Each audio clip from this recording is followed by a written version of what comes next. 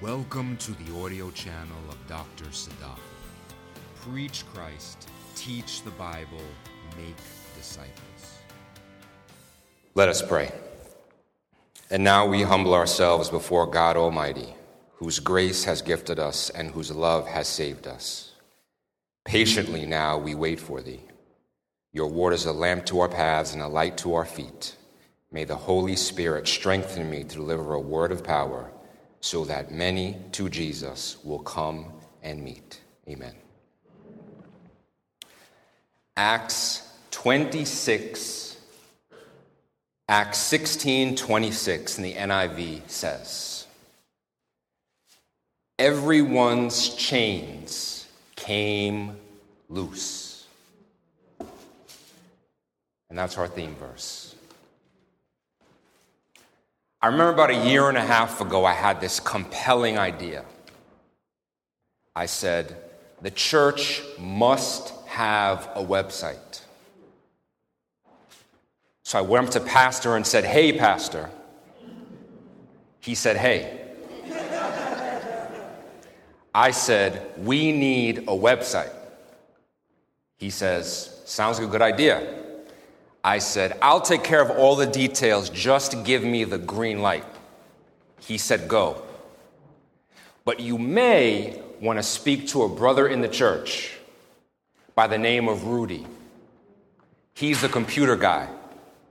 I said, all right. So one day at the church, I said, hey, Brother Rudy, I'm Elijah. He said, hey. I said, I have this idea that the church needs a website, and I hear that you're a computer guy. And what I saw is his eyes dilate real wide, and I could see fireworks begin to go off. As if he had the blueprint already laid out of what he was going to do, he just needed a simple invitation. And then we let him loose. And before I knew it, things just began happening. TV showed up.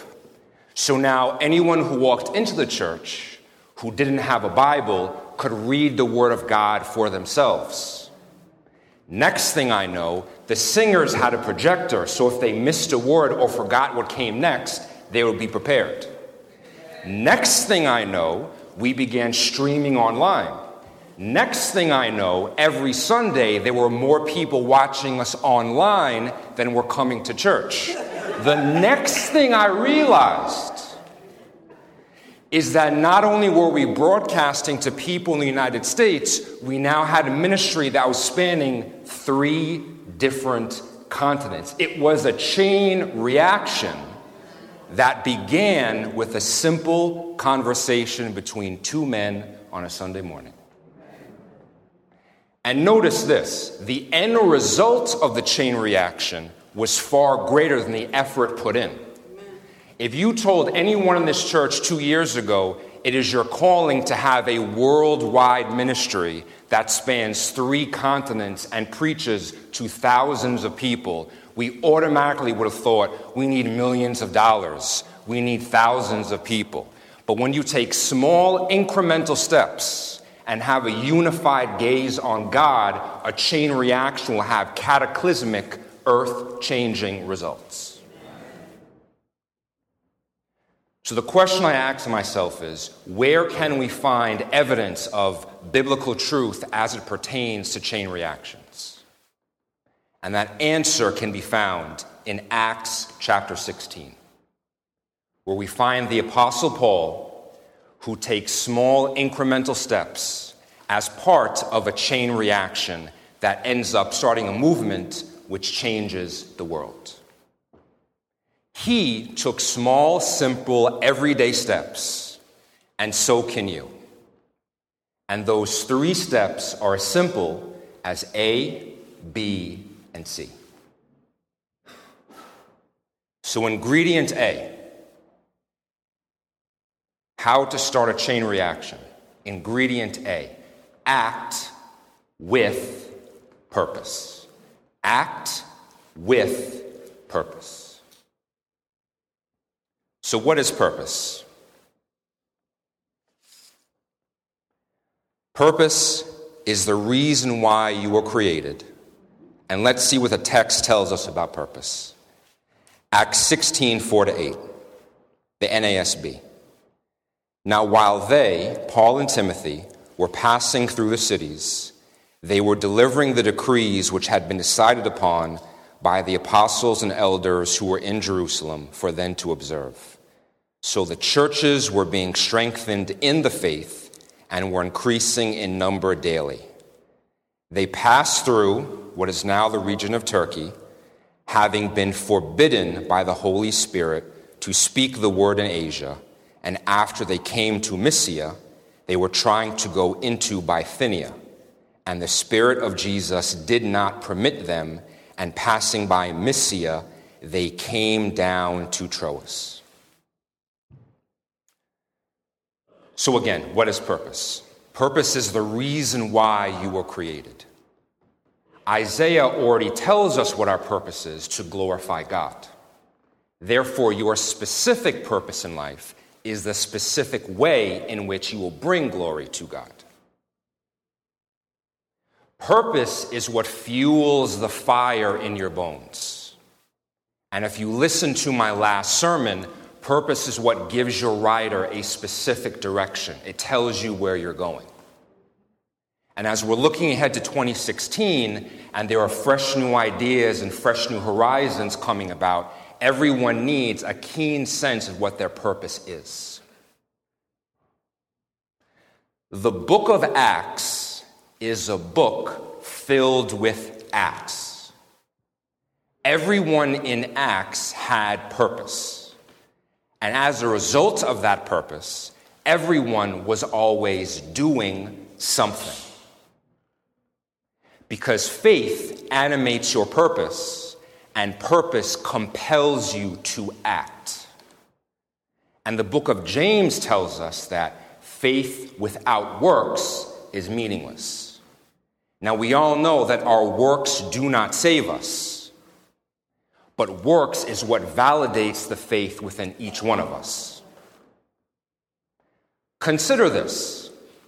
Consider a Christian, a Muslim, and a Buddhist, all of which say they have faith. But none of the three actually does anything in support of that faith. How could you tell the three apart? And the answer is you can't. Which is why we need purpose driven by faith to compel us to act. Now, what is your purpose? That is not a question I can simply answer for you. But what I can say is that your purpose always makes sense of your life experiences. Your purpose always makes sense of your life experiences. So let's get back to Acts chapter 16. Here we have the Apostle Paul. He's a good guy. He's working for Christ. Paul used to be a bad guy. Back in the day, his name was Saul. And if I were to be theologically creative, I would say the purpose of Paul's entire life was to preach the truth of God's word. When Paul was Saul, and he was a Jewish legal scholar, he was teaching and preaching the truth of God's word, but he was using that truth to promote himself in his knowledge and to oppress other people. Then what happened? One day on a road, Saul met Jesus. Jesus basically said, "Why are you hating on me?" Literally, Saul went blind and his eyes were opened. And once he began following Christ, he still had purpose, which was to preach and teach the truth of God's word. But the focus of that purpose was now Jesus, not inanimate law or some other form of religious institution. So one day when Paul was in his room wondering to himself, what is my specific purpose? He could look back at his life and say, now I get it. now it makes sense. The reason why I had all of this religious training, the reason why I was so well indoctrinated in God's Word is because my purpose makes sense of my past. And that's what compelled him forward. So you may be listening to these words right now, asking yourself, what is my purpose? And the good news is that we serve a God who is sovereign. You are not a mistake, and your experiences are not a mistake. Your experiences is what makes you uniquely you, and that is what fuels your purpose.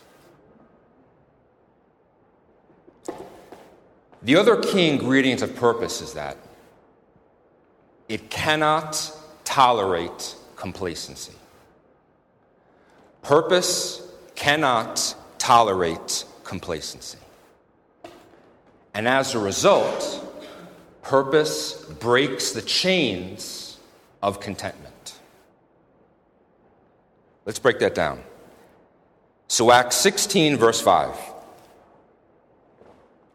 The text says, so the churches were being strengthened in the faith and were increasing in number daily. Stop. This verse basically says Paul and Silas were in a particular group of churches.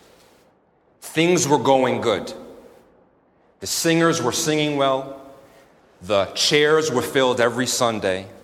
People were tithing. People were being saved each and every Sunday. But then what does the next verse say? The next verse says, they passed through. They kept on moving. If you insert any church leader today into Church 5 and you tell them, hey pastor, hey bishop, hey deacon, the number of seats in your church can't accommodate the number of people who want to come. People are giving so much money, we don't know what to do with it. The sign-up sheet for Bible class, there's no space left, you're doing so good. The typical church leader would say, things are going great.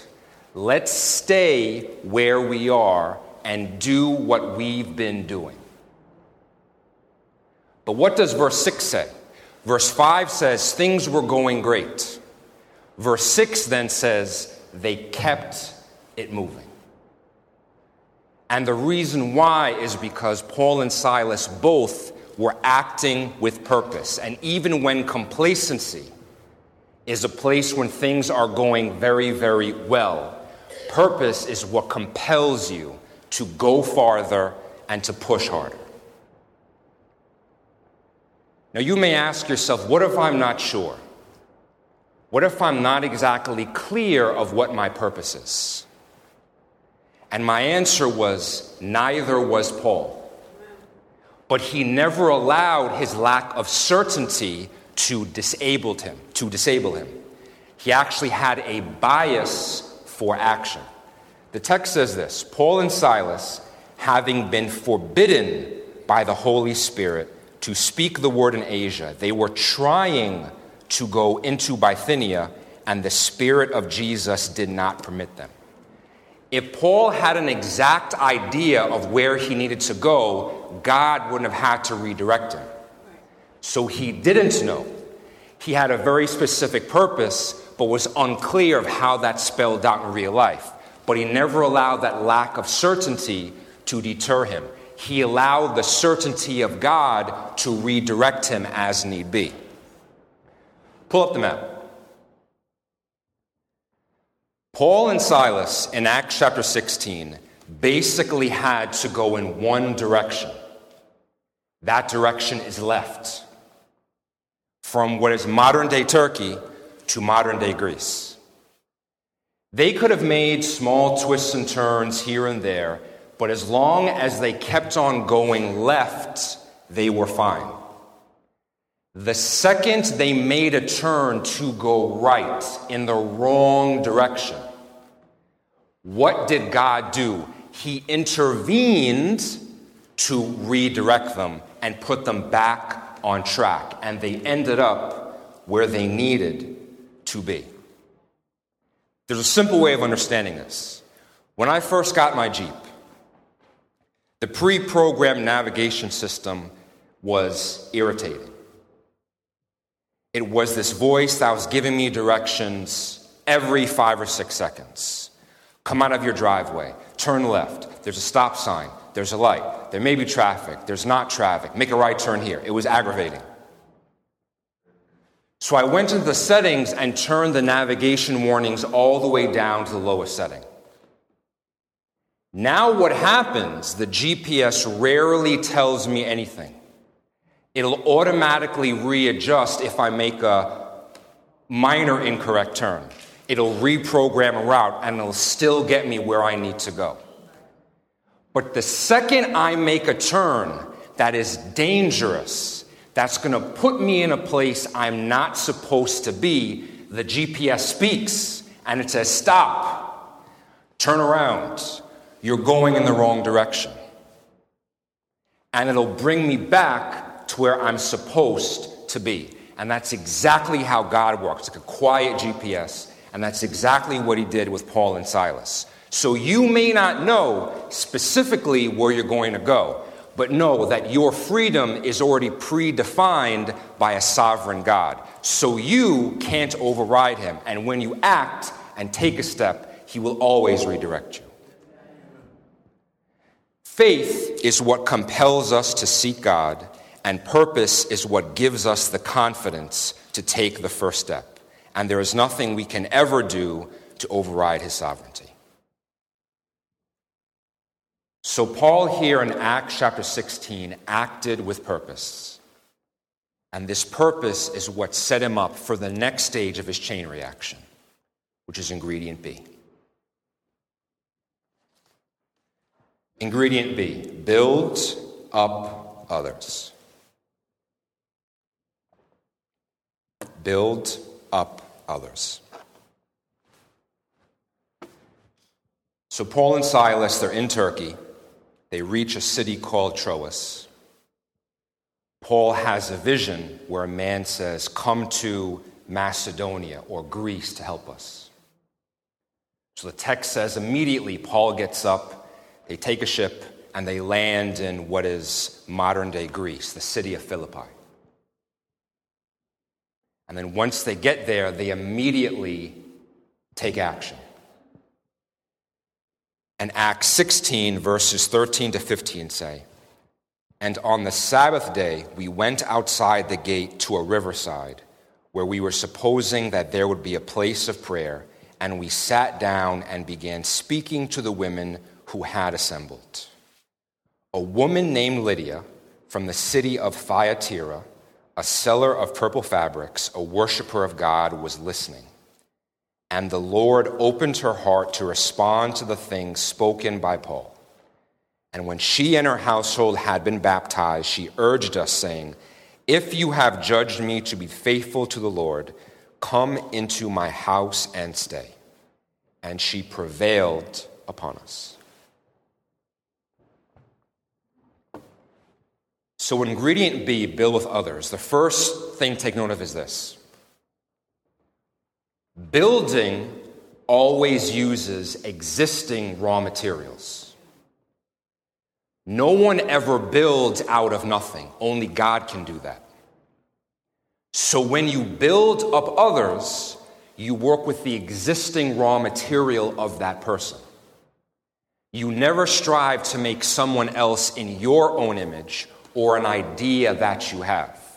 Everyone has a specific individual purpose, and you build from the foundation of that particular individual in the body of Christ.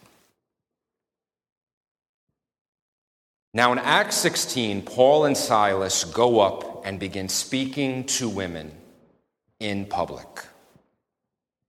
So when we read, Paul and Silas sat down and began speaking to the women who had assembled, to us this verse is not a big deal. We casually brush over it because we want to get to the good stuff. We want to get to the earthquake and the chains being loosed and the jailer. This is kind of like, whatever, incidental note. But in the time period when this was written, Acts chapter 16, verse 13 would have been earth-shattering. We're talking when Darth Vader told Luke Skywalker, "I am your father," it was a big deal. That's how big it was. It was like watching The Sixth Sense, then finding out Bruce Willis was dead the entire time. That's how big of a deal this was. If someone heard this in the first century, they would have heard these words. They would have jumped up and shouted, ran out the house, did a few laps, came back in, and gave someone a high five. Why? Because this type of behavior was radical, and it shattered social norms and expectations. It was radical behavior with the intent of building someone else up. Why? Because Paul, who was Jewish, and Silas, who was half Jewish, weren't supposed to be talking to women in public. That was a no-no.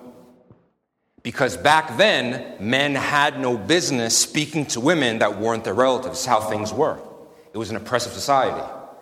On top of that, Lydia was a Roman. Lydia was also rich. In Roman society, if you were rich, you didn't even look at someone who didn't have as much money as you did. So Paul and Silas were breaking the rules speaking to Lydia, and she was breaking the rules speaking to them. They were two groups that had no business affiliating with one another, and they defied the rules. It was radical intent, which is interesting, because when we think of the church today, we think about it as the people that we don't talk to. We think about traditional values and usually right-wing views. But here in the first century in Acts 16, this was extreme, radical left behavior, which would have shocked people. They would have said, "This is what Christianity is all about?" Yes, it was. And the reason why Christianity spread like wildfire is because it liberated people on the margins, especially women. Did you know that you could become a Christian in the first century without your husband's consent? Liberated women. You could divorce, if you were a woman, your pagan husband without their consent. Liberation. If you were a slave, you could become a Christian without the consent of your master. Liberation. Building up others with radical intent. Which is funny because the men of the early church, just like Jesus, the well, and the woman of Samaria, spent so much time building up others, especially women. And in the 1,000 or so years after the initial apostles died, men began using the church to oppress women. Which is why it irritates me so much when people say, "How can you preach? How can you be a Christian? It is so anti-women." No, it's not. Because if someone says that, you obviously haven't read Acts 16, where there was a purposeful intent to speak to people that other people label as inferior or disenfranchised. Did you know the church today is 60% women? So if anyone subjugates women, you are destroying the church. So anyone who is anti-woman, by implication, has to be anti-body of Christ, which is not in the Bible. Not only that, Paul and Silas approached Lydia with radical intent. They wanted to build her up. And look at the chain reaction. They spoke to her, and as a result, her and her entire house were baptized. They were converted over to Christ. And then Lydia says, "I want you guys to stay with me in my house." And verse 16-15 says, "And Lydia prevailed upon us." Paul and Silas thought they were radical, but Lydia, being a powerful woman, stepped the game up one notch. She said, "It's one thing for you guys to approach women in public, but I'm now going to invite you into my house to stay. Roman rules tell me that you guys are commoners. We shouldn't fraternize one another. But now that you've introduced me to Jesus and built me up and gave me confidence, I no longer see you as enemies or strange men. I now see you as fellow brothers in Christ. And she said, come and stay with me. And the text says she prevailed upon them. What does that word mean? It means to compel contrary to nature. Every rule society imposed or stigma said you should not fraternize with these men. But she prevailed upon them and drew them in, demonstrating what? Christian hospitality. And that developed because two men were brave enough to say, the rules of the world are wrong. This is a woman who is built for Christ. But it doesn't end there. The chain reaction gets better. There's more story we're about to get into. But basically, Paul and Silas get into a whole mess of trouble. They're in jail. They're freed. When they leave jail, guess whose house they stop in? Lydia's. Acts 16:14. They, Paul and Silas, went out of the prison and entered the house of Lydia. And when they saw the brethren, they encouraged them and departed. Now check out this chain reaction. Lydia, many Bible scholars think, is the one who hosted the beginnings of the Philippian church. And why is that very possible? Because she was rich and therefore had the space and the resources to host people. We also know because she was prevailing, she was also very hospitable. So when she looked back on her life and said, what is my purpose? She could say, the reason why I'm wealthy and have these resources is to demonstrate hospitality to others. And that house church became the foundations of the Philippian church. But the chain reaction gets better. Paul, as I said, was a stickler for God's word. So if you got your doctrine wrong, he'll be the first person to let you know about it. He went as far to tell people, if you preach false doctrine, you are accursed. We're in the city of Philippi. So Lydia was a church mother of the Philippian church. And when Paul wrote Philippians, is it a sad letter or a happy letter? It is one of the most optimistic letters in the entire Bible, which means the church in which Lydia was a mother of now sowed the seeds of a strong Christian church, all catalyzed by what? Two men approaching a woman they weren't supposed to. Chain reaction. And the end result was sowing the seeds of a strong church that will evangelize many believers to come.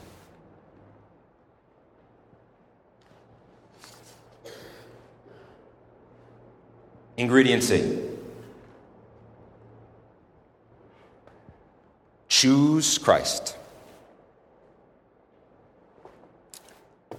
Third ingredient, chain reaction, choose Christ.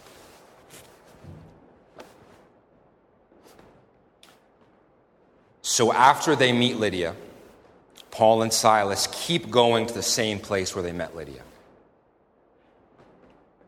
And there's a girl who's possessed, who the text says irritated Paul. This girl had a spirit of fortune-telling.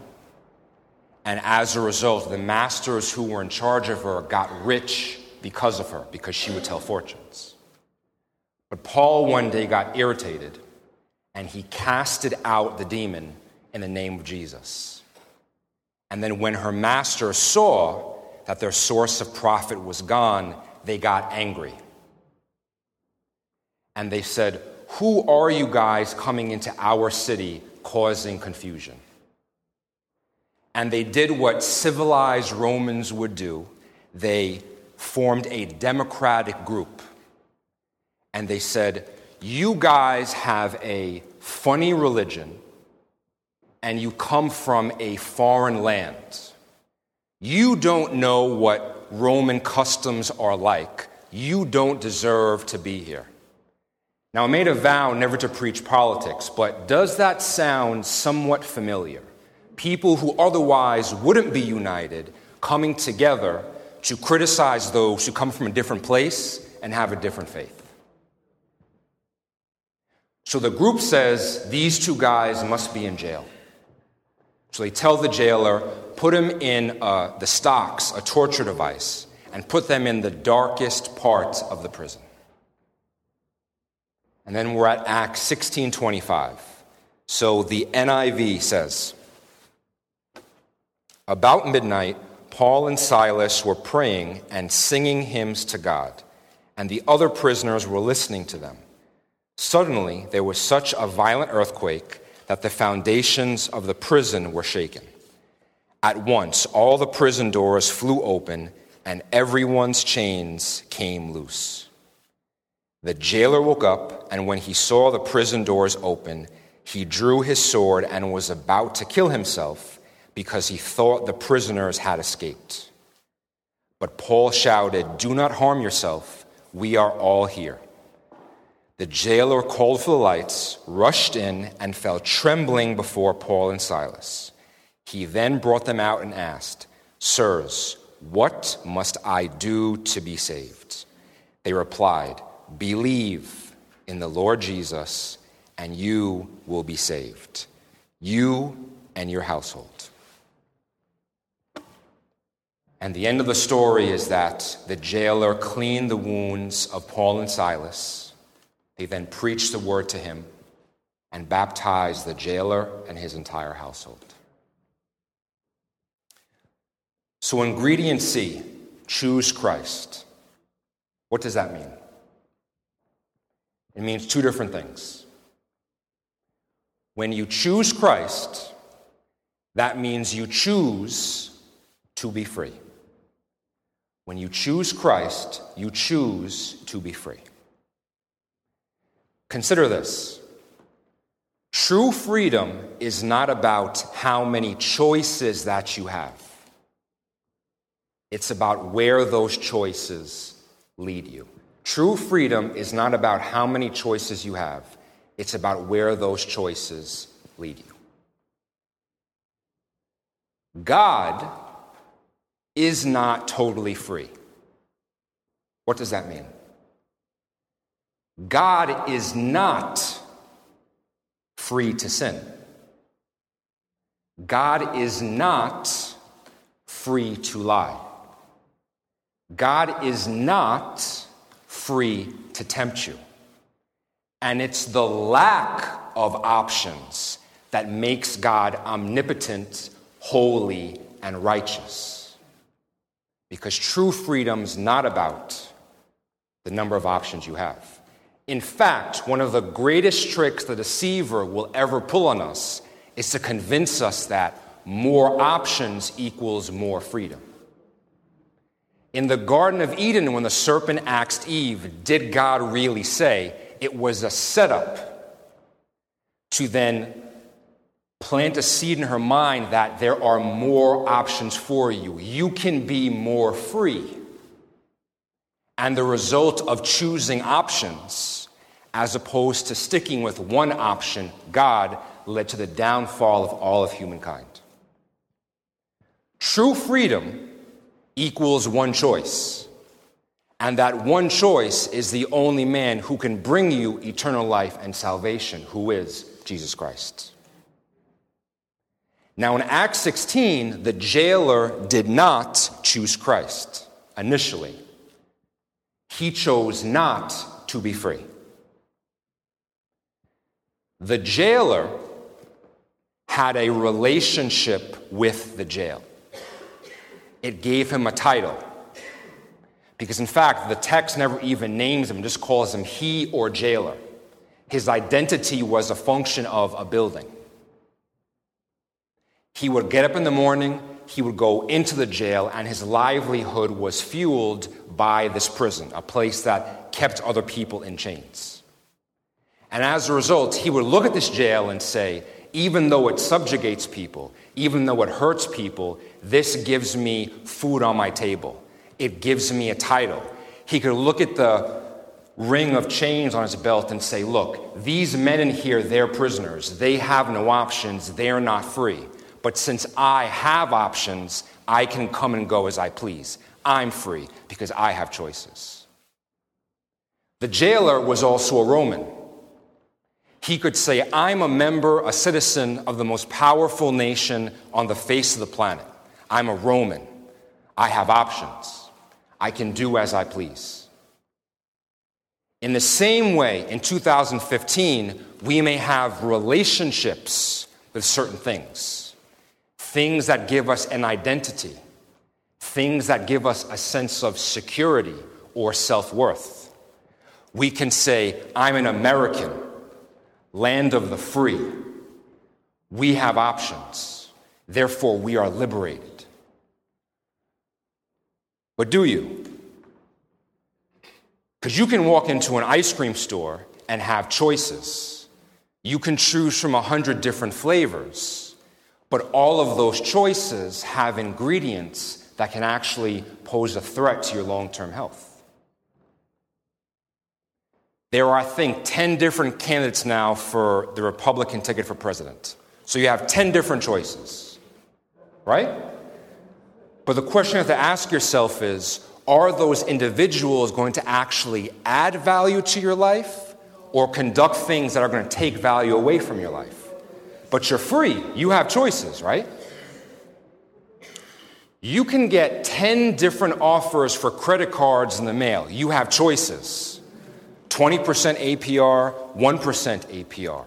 But every time you swipe that plastic and you're put into economic slavery, are you really free? Because it's not about the number of choices you have, it's where those choices lead you. And here's the thing. God did a hostile takeover of that jail. Everything the jailer thought was secure, the jail. Everything the jailer thought was kept in place, prisoners were changed. Everything that he had a relationship, everything he derived his confidence from, was taken over by God Almighty. And when God touched that jail, the text says the foundations of the building shook.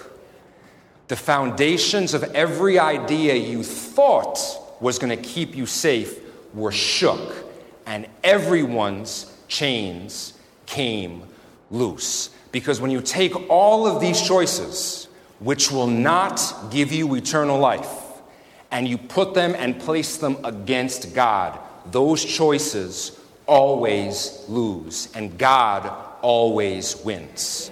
God shattered, yes. God shattered these fraudulent ideas for what they were, and the jailer was smart enough to read the writing on the wall. He knew everything that he was, and he said, the penalty for prisoners escaping is death. And he was about to take his own life with the sword. And he realized everything that gave him importance couldn't save him. He was deficient in something, which is why he asked the question, what must I do to be saved? Because if your salvation is secure, you already know the answer. But if you're asking that question, that means you've realized what you've been working with isn't going to work. And Paul and Silas gave him the answer. They said, you must believe. And in that belief, in choosing Christ, there's a choice to be free. I'm going to break that down further in the second part. When you choose Christ, you break the chains of others. When you choose Christ, you break the chains of others. Paul and Silas were always free. When they were in the jail, they were still free. And they broke the chains of others in three different ways. They broke the chains of circumstance. So Paul and Silas are in the jail. They're in the stocks, torture device. They're bound up in chains. And around midnight, they are singing praises to God. The prisoners would have looked at them and said, what is wrong with you guys? You are in jail. You are in a dungeon. What possible reason could you have to be happy? And Paul and Silas would have said, my brothers, you seem to be asking the wrong question. The real question is, what reason do we have to be sad? Because before we walked in this jail, we were free. Now that we are in chains, we are still free. And eventually, when we walk out of this jail, we are still going to be free. And we, as free men in chains, came to show you what happens, what liberated people do when circumstances try to bind them up. And we are going to praise God because we know this circumstance is temporary. But we serve a God who is eternal. So if he takes us, so if he takes us in a dungeon, if he takes us into a valley of the shadow of death, it doesn't really matter because we serve the God who controls the circumstance.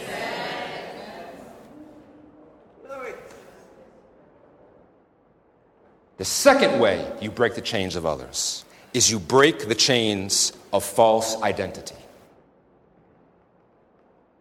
Prisoners would say, listen, you guys are annoying, it's midnight, you're singing, I want to go to sleep.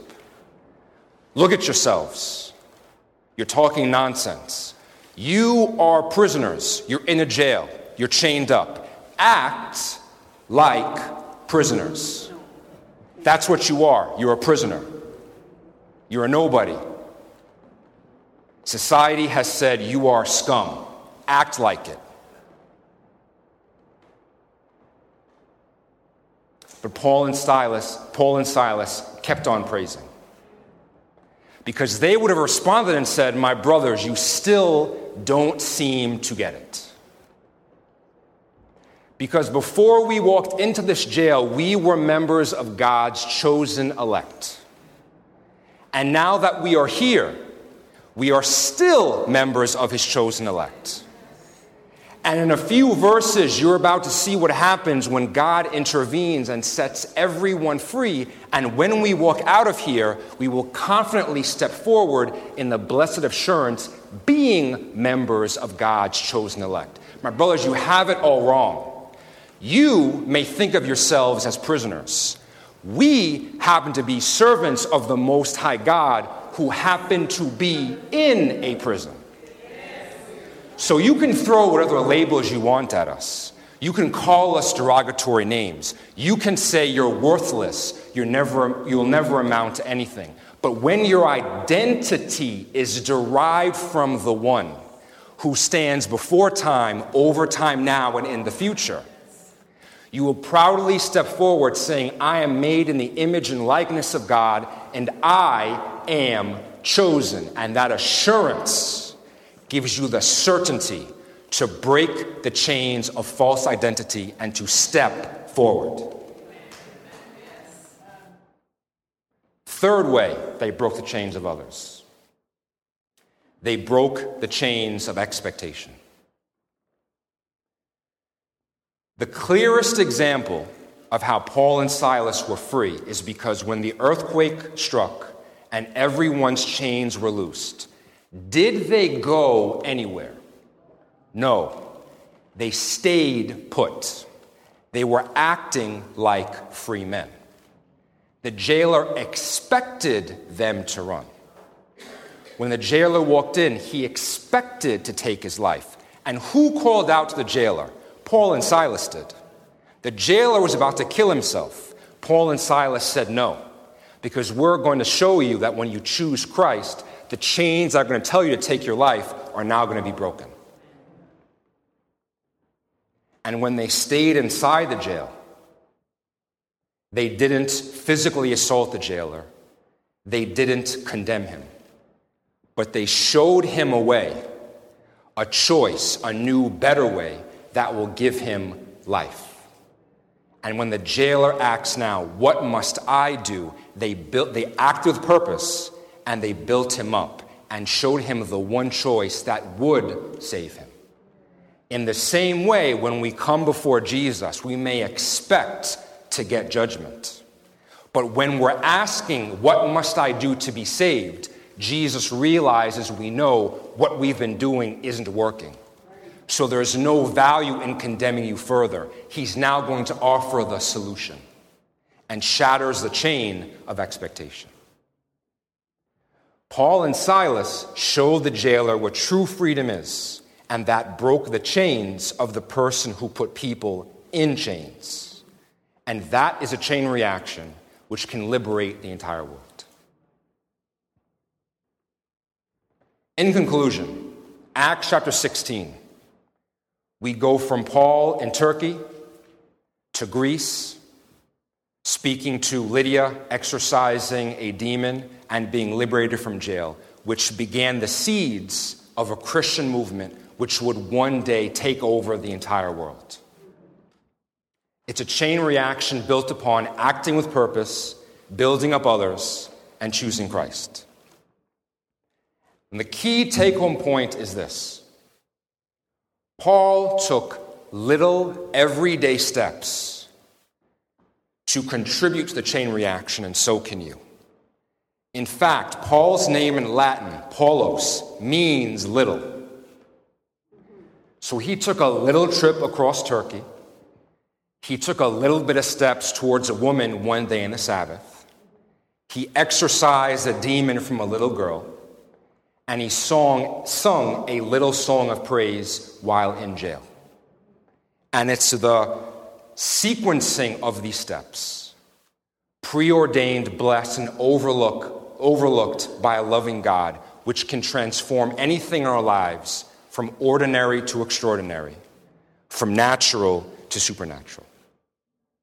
So you and I can take these same steps, and we must always remember the ultimate chain reaction is typified by the cross, where we have a heavenly Father acting with purpose to send his Son into the world, who incarnated and spent a life building up others and training them how to live, and then culminating that purpose on the cross when he broke every chain and liberated us to live for him and to ultimately choose Christ. So if you want to know what you must do, what is the key to catalyzing any reaction, the answer is simple. You must believe in the Lord Jesus Christ, and you shall be saved. God bless you.